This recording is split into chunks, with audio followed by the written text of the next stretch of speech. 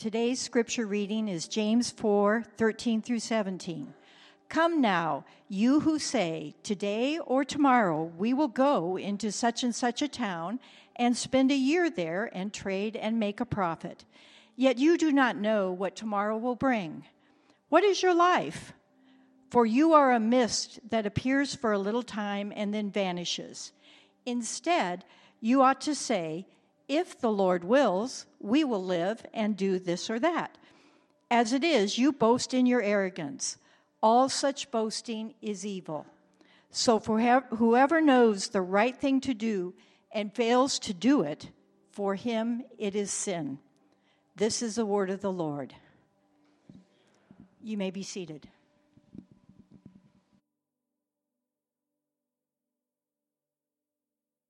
Church, good to be with you all. My name is Reed Capel. I have the joy of serving as one of the pastors here.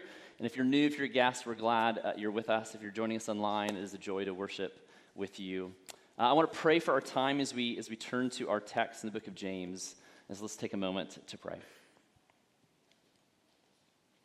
Father, Son, and Holy Spirit, we come to you in this time with a wide range of burdens, of challenges, of joys and aspirations.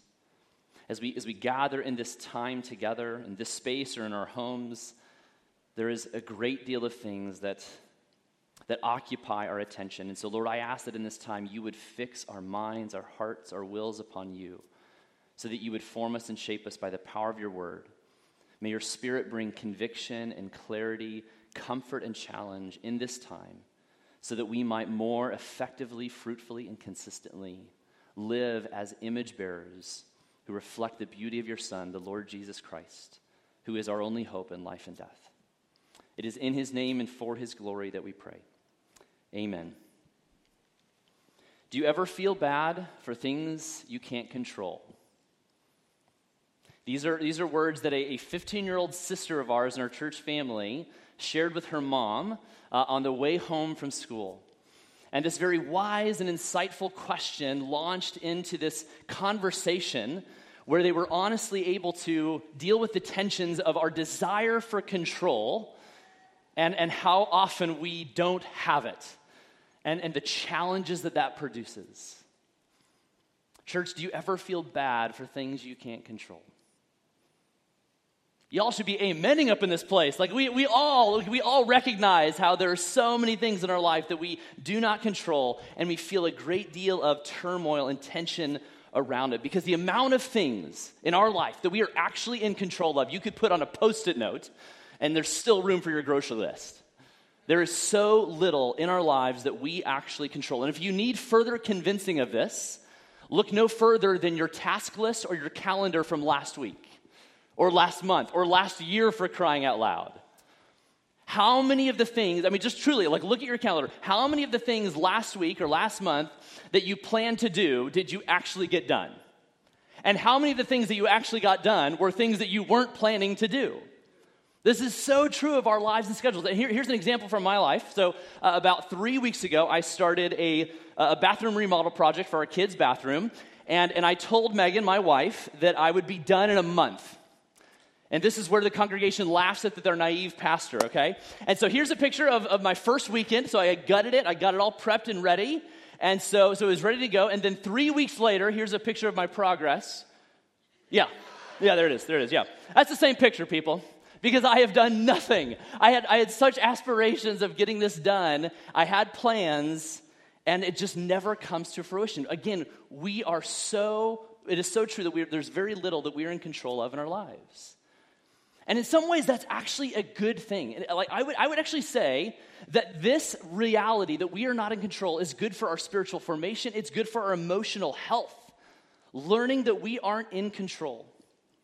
And as we turn to James, what I want us to consider and suggest for us from his timely and timeless word is this: that real faith is prepared for what we can't control. Real faith is prepared for what we can't control, which is a lot of things. And so if you're new, if you're a guest with us, we've been exploring the New Testament book of James and seeing what real faith really is. And today we look to this relationship between our faith in the Lord Jesus and our plans. And James begins in chapter 4 by speaking to people who, by all accounts, possess a control and a power to be very confident in their planning. Look with me at verse 13. Come now, you who say, today or tomorrow, we will go into such and such a town and spend a year there and trade and make a profit.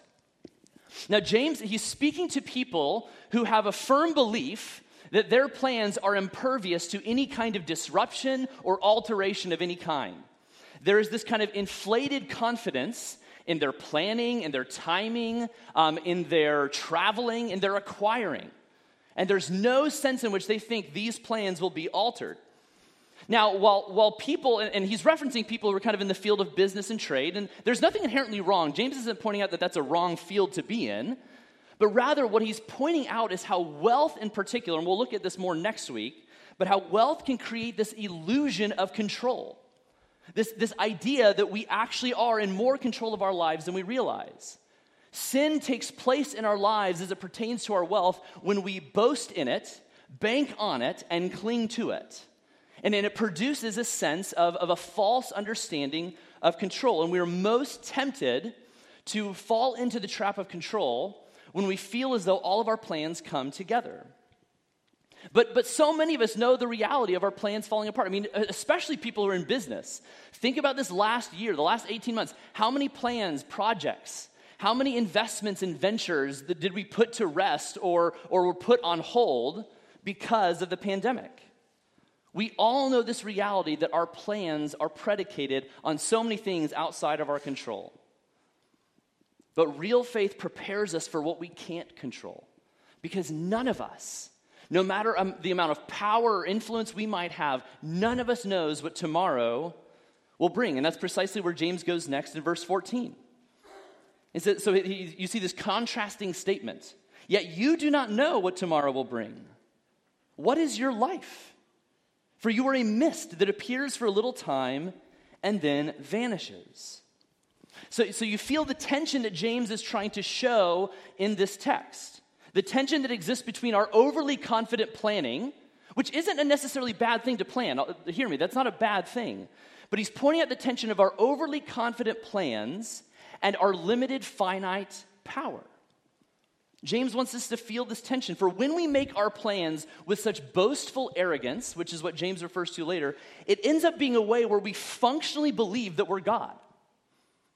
And we would never say that. No one ever says, like, as they're making their plans and setting up a strategy for the next quarter, the next year, whatever it may be, no one believes that they're God. But functionally, that's what happens, because when our plans fall apart, when the things that we've strategized and expected don't come to fruition, we get frustrated, disappointed, we get bitter and angry. Because in that moment, we face the harsh reality that we are not God and we are not in control. And yet we have this expectation, this underlying assumption that we are, even though we would never say it out loud. And this is why James, in his very, very wise but very bold way, says we are just mist. We're this fleeting, insignificant thing that vanishes. And James is not trying to beat us up and kind of show how humans are worthless and have no value, but in comparison to the incomparable sovereignty of God, we are a mist, a vapor. And this is a consistent theme throughout the scriptures, particularly in the Old Testament wisdom literature and in the Psalms. You see this theme of God's sovereignty, of his reign and rule, and how we as humans are creatures. We are just mists. We are vapors. If you want to, Psalm 39 is a beautiful picture of this. Psalm 39 verses 4 and 7, the psalmist says this: "O Lord, make me know my end, and what is the measure of my days? Let me know how fleeting I am. Behold, you have made my days a few handbreadths, and my lifetime is as nothing before you. Surely all mankind stands as a mere breath. Surely a man goes about as a shadow. Surely for nothing they are in turmoil. Man heaps up wealth and does not know who will gather. And now, O Lord, for what do I wait? My hope is in you." And so you see that even though, so again, James and the other biblical authors, they're not trying to just beat up humanity, but rather to try to show how in comparison to the reign of God, in the grand scheme of things, God's plan is more important than our own. And actually, again, he's not trying to minimize our worth and value or the significance of life. In fact, on the contrary, there is a paradoxical correlation between our understanding of how significant life is and understanding how insignificant we are in the grand scheme of time, which doesn't seem to match up. But the more we understand how limited we are, the more it actually frees us to enjoy the life that God has given us, which is why the psalmist says in Psalm 90, verse 12, "Teach me to know my number of days that I might have a heart of wisdom." There is something about knowing, this humbling practice of knowing that we all have an expiration date stamped on our heel. Knowing that there is an end of our days, knowing that no one is promised tomorrow. Reflecting on such things is not a morbid practice, but it is actually a pathway to faith and wisdom. And while very few of us like reflecting on such things, it is in these moments where we gain wisdom. Real faith prepares us for what we can't control, which again is a lot of things. And so James offers a picture for us then of what is the contrast. So we shouldn't be these people who have this kind of overly confident, boastful, arrogant perspective of our plans and power. What is the proper perspective? What does real faith look like in accordance with our plans? And James shows us that it is nothing less than a full surrender to the infinitely wise, good will of God. Look at verse 15. So you see it begins with the word instead, and so you see this clear contrast. What we've just heard before is not how we are to embrace our plans and look at life. But James says, instead you ought to say, if the Lord wills, we will live and do this or that. Now, to be clear, James is not forbidding planning.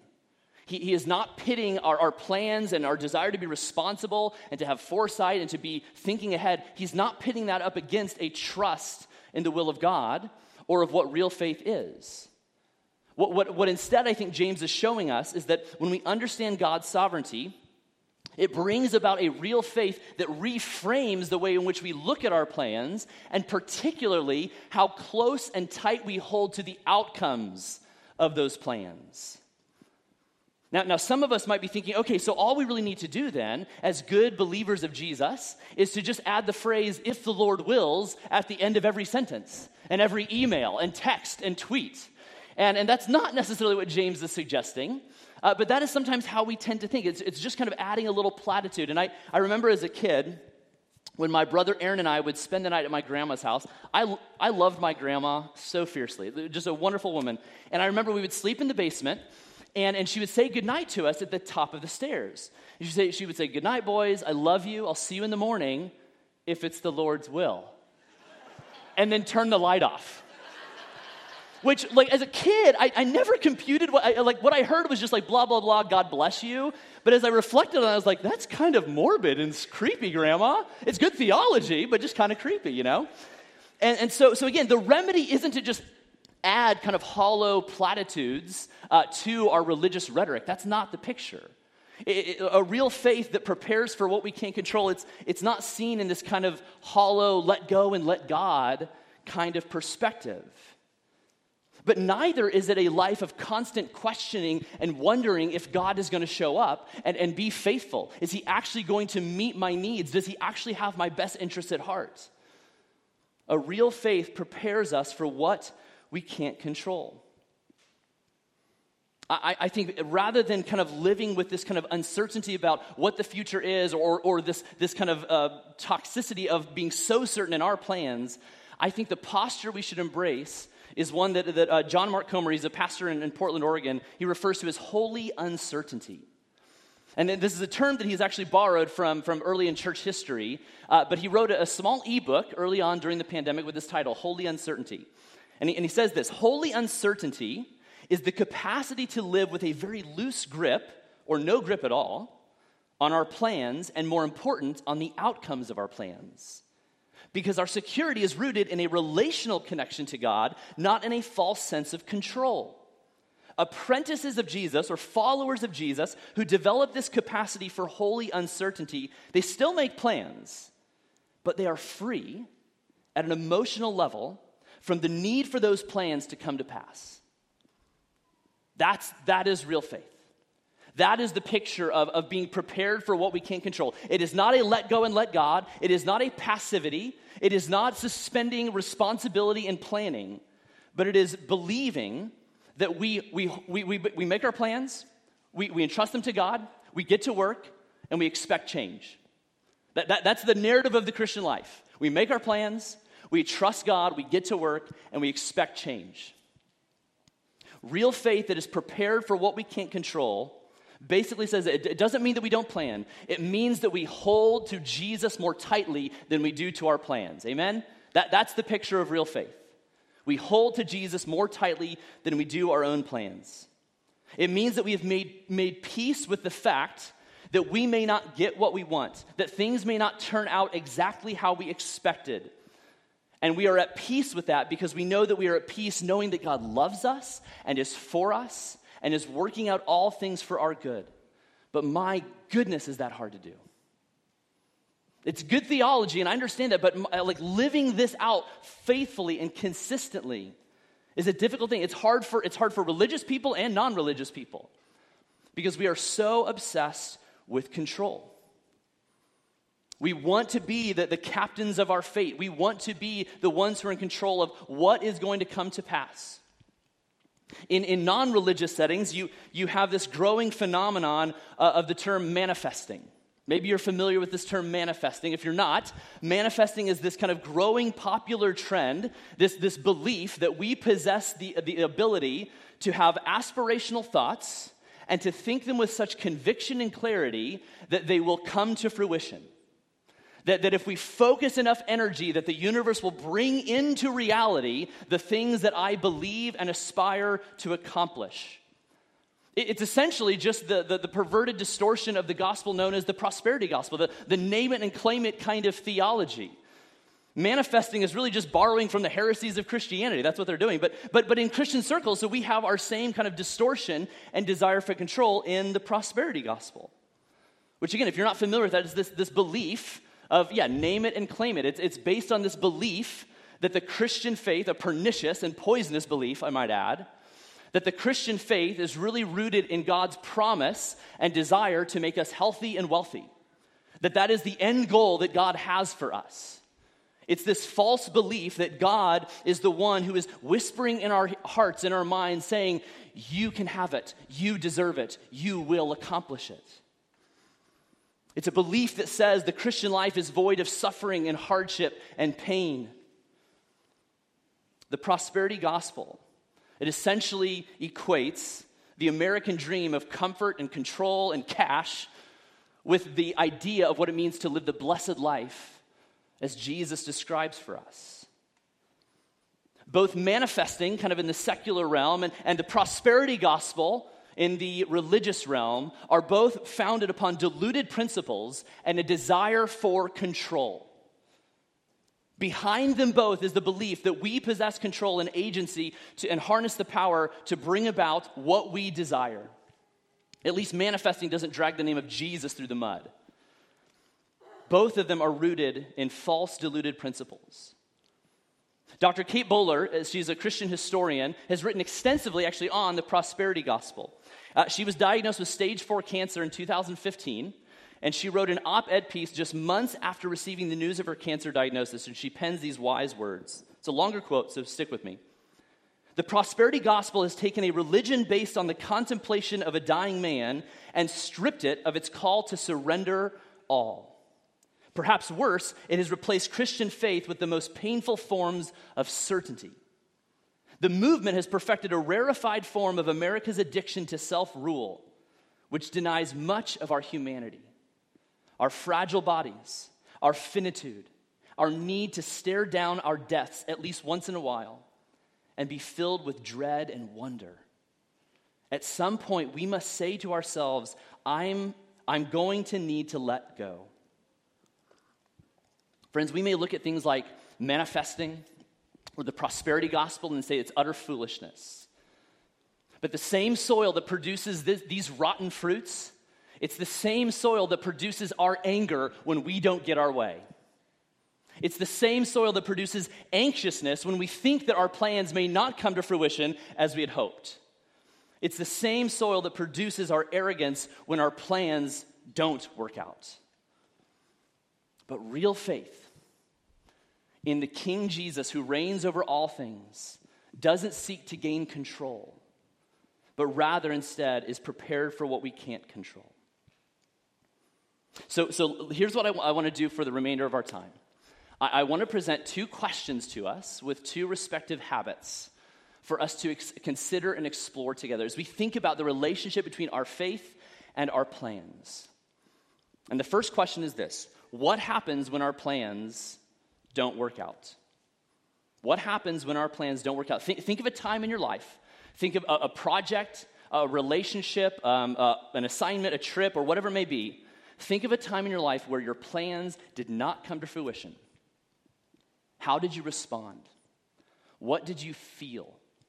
Who was God to you in that moment? Where was God? Was God in that moment? When our plans fall apart, we tend to fall in, I'm kind of overgeneralizing here, but we tend to fall into one of two traps.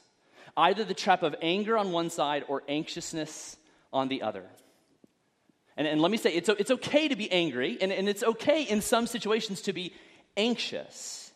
The problem isn't with our emotions per se, but rather what we do with those emotions. I remember hearing someone once say that worry is the feeling that God won't get it right. And bitterness is the feeling that God got it wrong.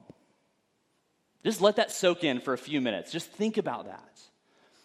When our plans fall apart, we fall into one of two traps of anger or anxiousness.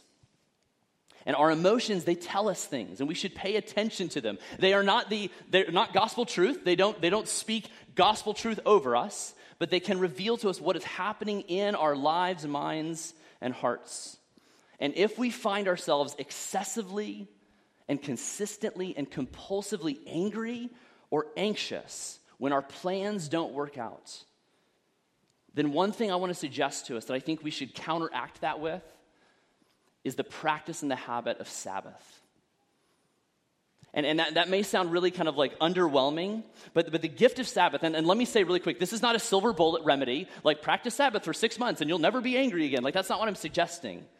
And let me also say, I want to recognize, I do know that there is a clinical version of anxiety that needs clinical treatment. There are many kinds of anxiety that we deal with. And so I don't want to minimize that. But at the same time, I don't want to minimize God's good designs for our flourishing.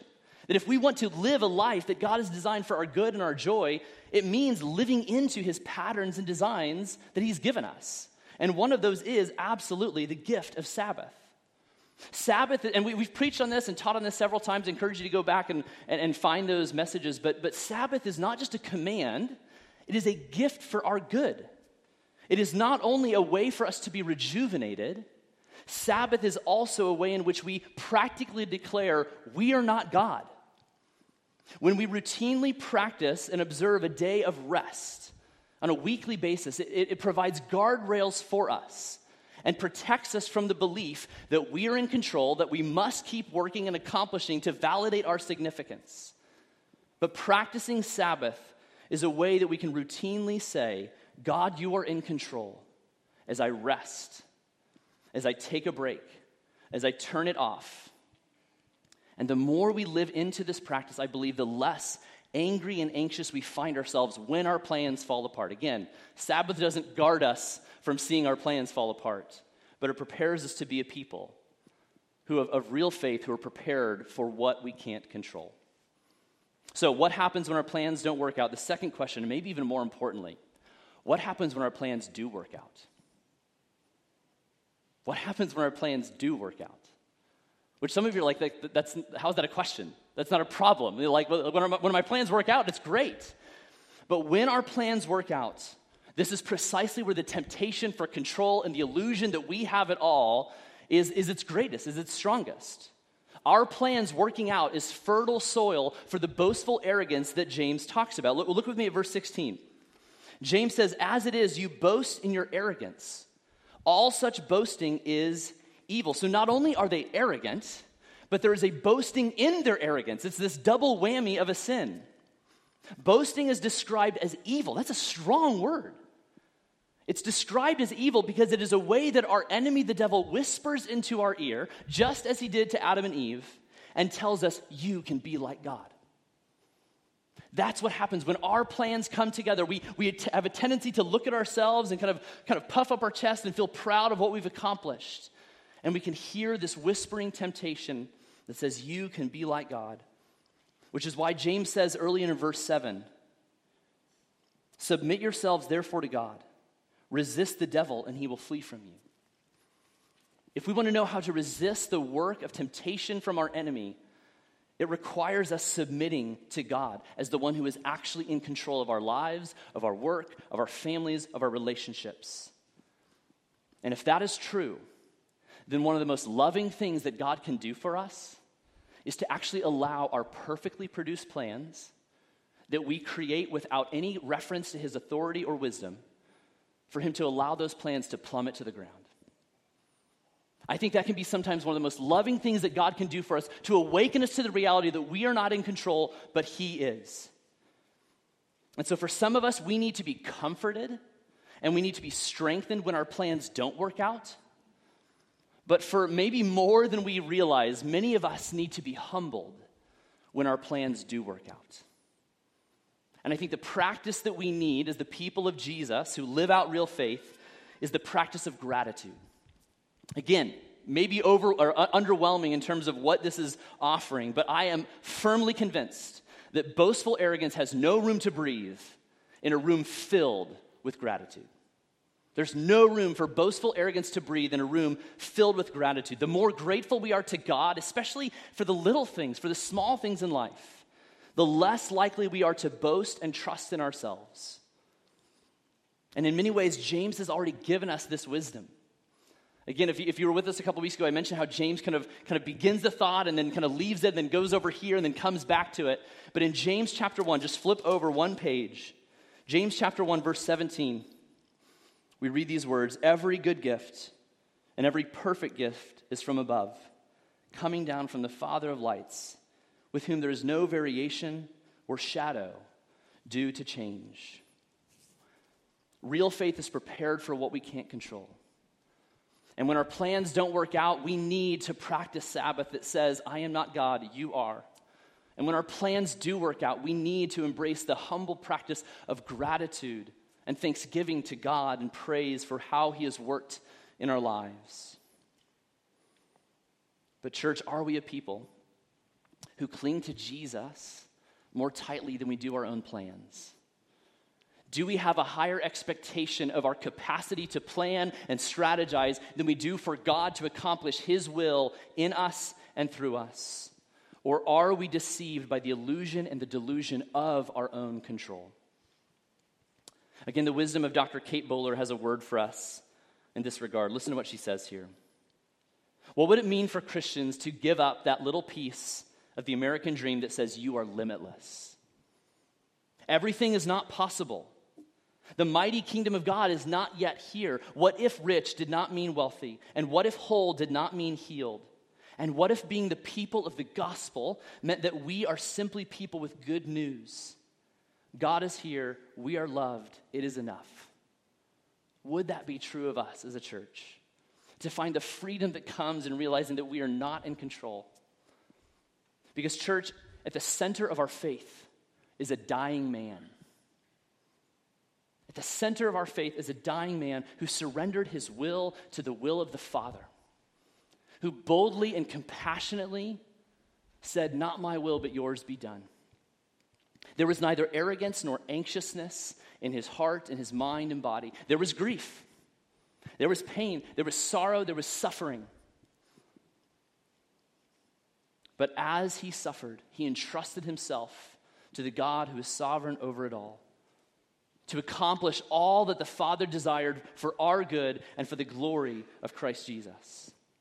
Church, the reason we can be okay not being in control is because we trust and follow King Jesus, the one who walked straight into death and sin and hell itself, following the will of the Father in order to secure for us our salvation and our eternal place in his forever family.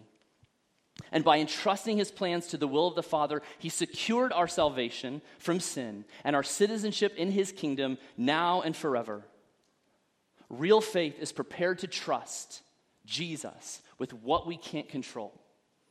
The question is, church, who is in control of your plans? Do you hold to Jesus more tightly than your plans? May we be a church of real faith prepared for what we can't control. Amen?